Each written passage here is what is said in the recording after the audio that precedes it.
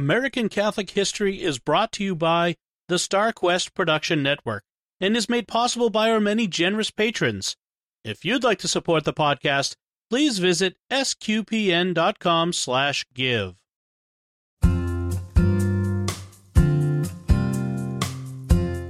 Hello, and welcome to American Catholic History. If you like our podcast, be sure to rate us and give us a review wherever you get your podcasts.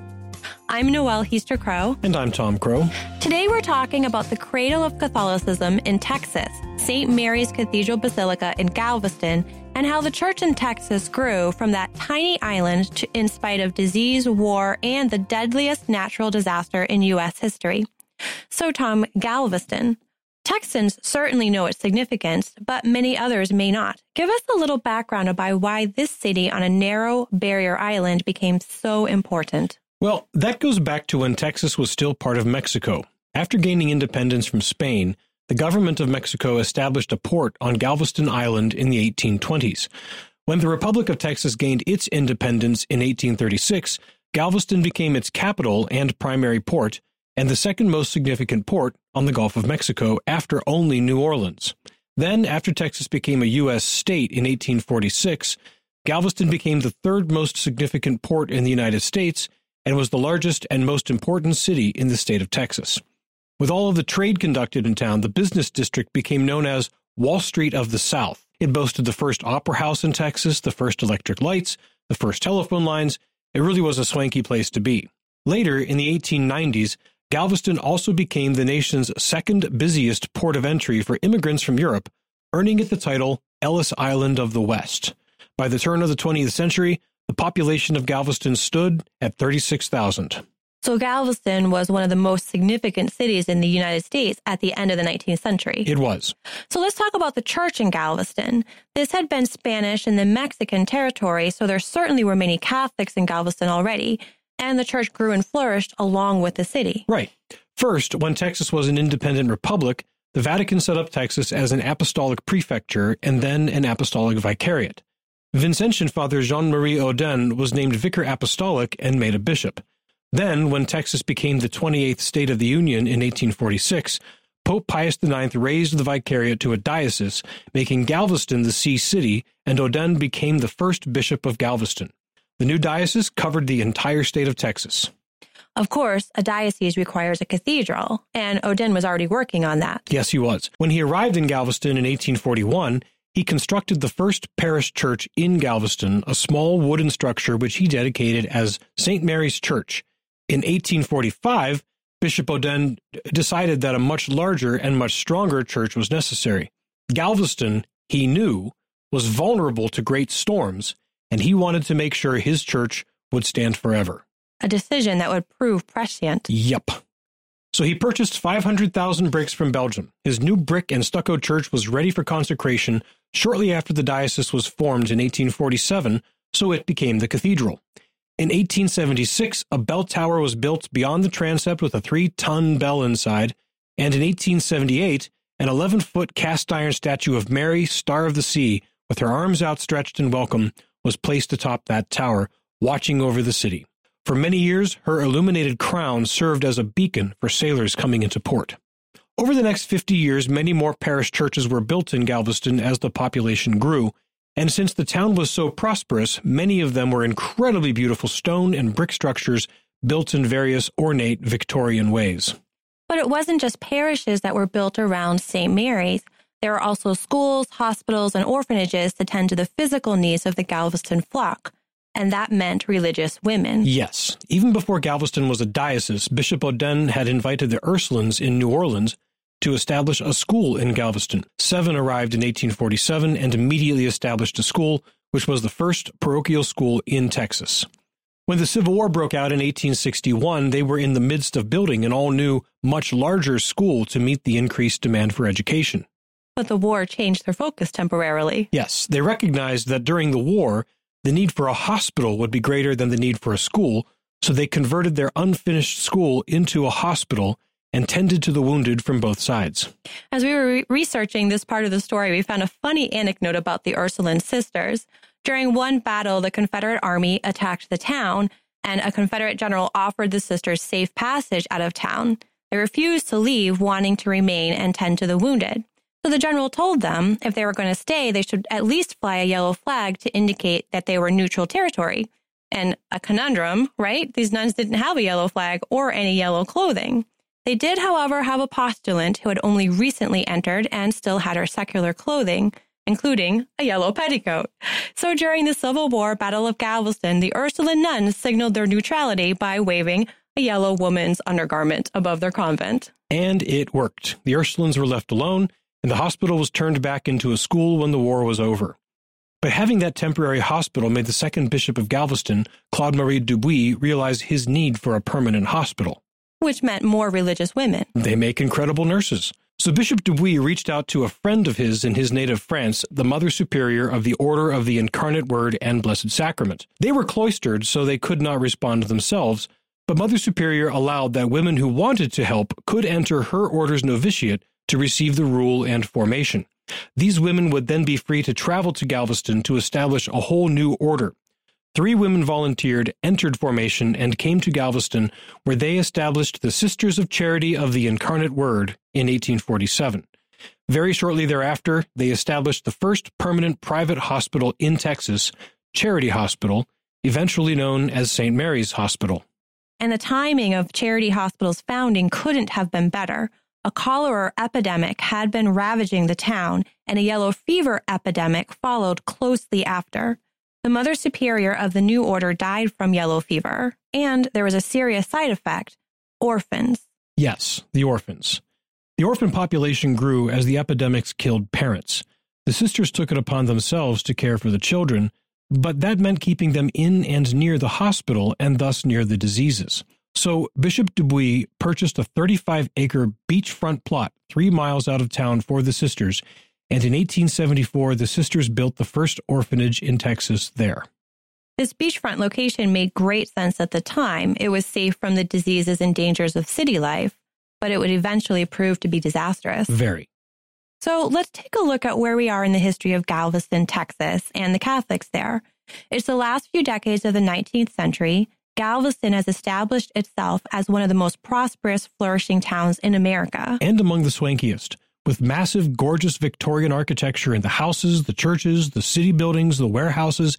Even the Ursuline sisters built a spectacular Victorian stone and brick school building, which they completed in 1895. And at the same time, the Catholic Church has established itself with the diocese, developing from one church, St. Mary's Cathedral, to many parishes that were quite full, religious orders, a hospital, schools, and an orphanage, as well as a plenitude of priests. Yes, things were going about as well as they could be in Galveston as the 20th century dawned. But pride goeth before the fall. And the pride in this case was failure to recognize the vulnerability of Galveston Island to hurricanes. Some residents did fear hurricanes, as did Bishop Odin, when he built St. Mary's out of good Belgian brick. Many residents thought that a seawall should be built to protect the city from unusually high tides and storms. But some weather experts insisted that it was impossible for hurricanes to hit Galveston.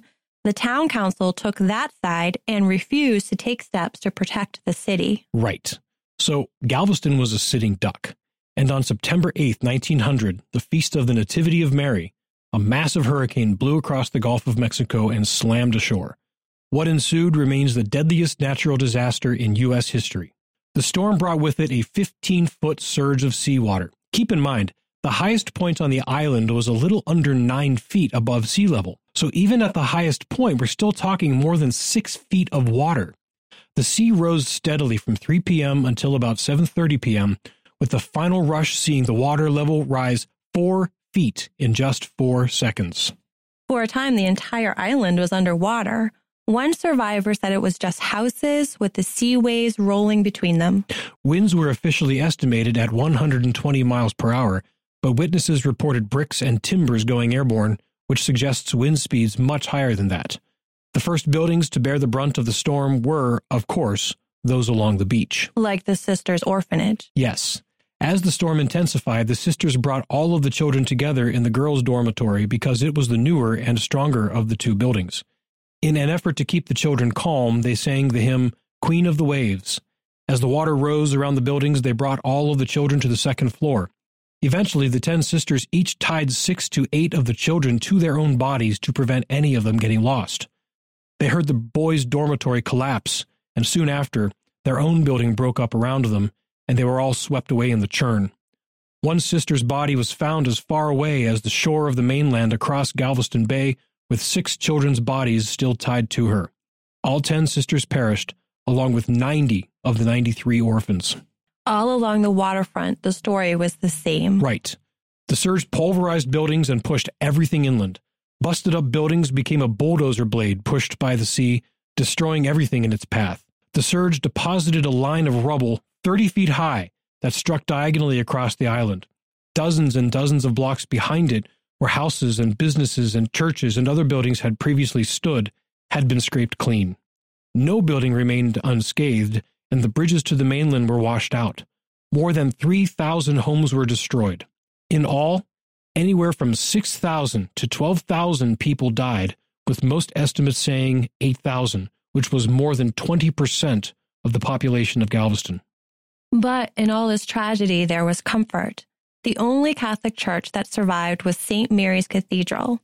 And though she had suffered damage and the 3-ton bell had been blown from the tower, the statue of Mary atop the bell tower remained, looking over the city, arms still outstretched. The Ursulines' massive stone and brick school also survived, as did the Sisters of Charity main hospital building. Both institutions became places of refuge for the 10,000 who found themselves homeless. About 1,500 lived for a time in the Ursuline school, some staying long enough to rebuild their own homes. The sisters welcomed and cared for all at their own expense. The aftermath of the hurricane led to some significant changes for Galveston, for Texas, and for the church in Texas. Yes, Galveston rebuilt, this time with a seawall, as well as raising the majority of the island by 10 to 15 feet. The port was reopened, but Galveston's days as the major port city and business center of Texas were over. That investment shifted to other cities, especially Houston, which was safer at 45 miles inland. Likewise, the church and the religious orders rebuilt, but the church also shifted its base of operations away from Galveston. Right. In the next few years, most of the destroyed churches were rebuilt. The Ursulines continued to operate their school out of that glorious Victorian building until it was demolished in 1962. By 1968, their school merged with other area Catholic schools. In early 1901, the bishop bought a new piece of property for a new orphanage, this time in town, because there was a whole new group of orphans after the storm. 9 sisters were immediately available to staff it. The sisters operated that orphanage until 1968. The Sisters of Charity moved their headquarters to Houston, spread across Texas, as well as other states and 4 other countries. In 1996, they sold St. Mary's Hospital to the University of Texas Medical Branch. However, to this day, every year on September 8th, to commemorate the sisters and children who died in the storm of 1900, all Sisters of Charity, wherever they are, sing Queen of the Waves. Galveston's place as the primary diocese of Texas was eclipsed also. Yes, San Antonio had been made a diocese in 1874. In 1926, it was made the first archdiocese in Texas, and in the 1950s, the name of the Diocese of Galveston was changed to Galveston-Houston to account for the massive growth in Houston's population. A co-cathedral was designated in Houston, and in 2004, Galveston-Houston was elevated to archdiocese.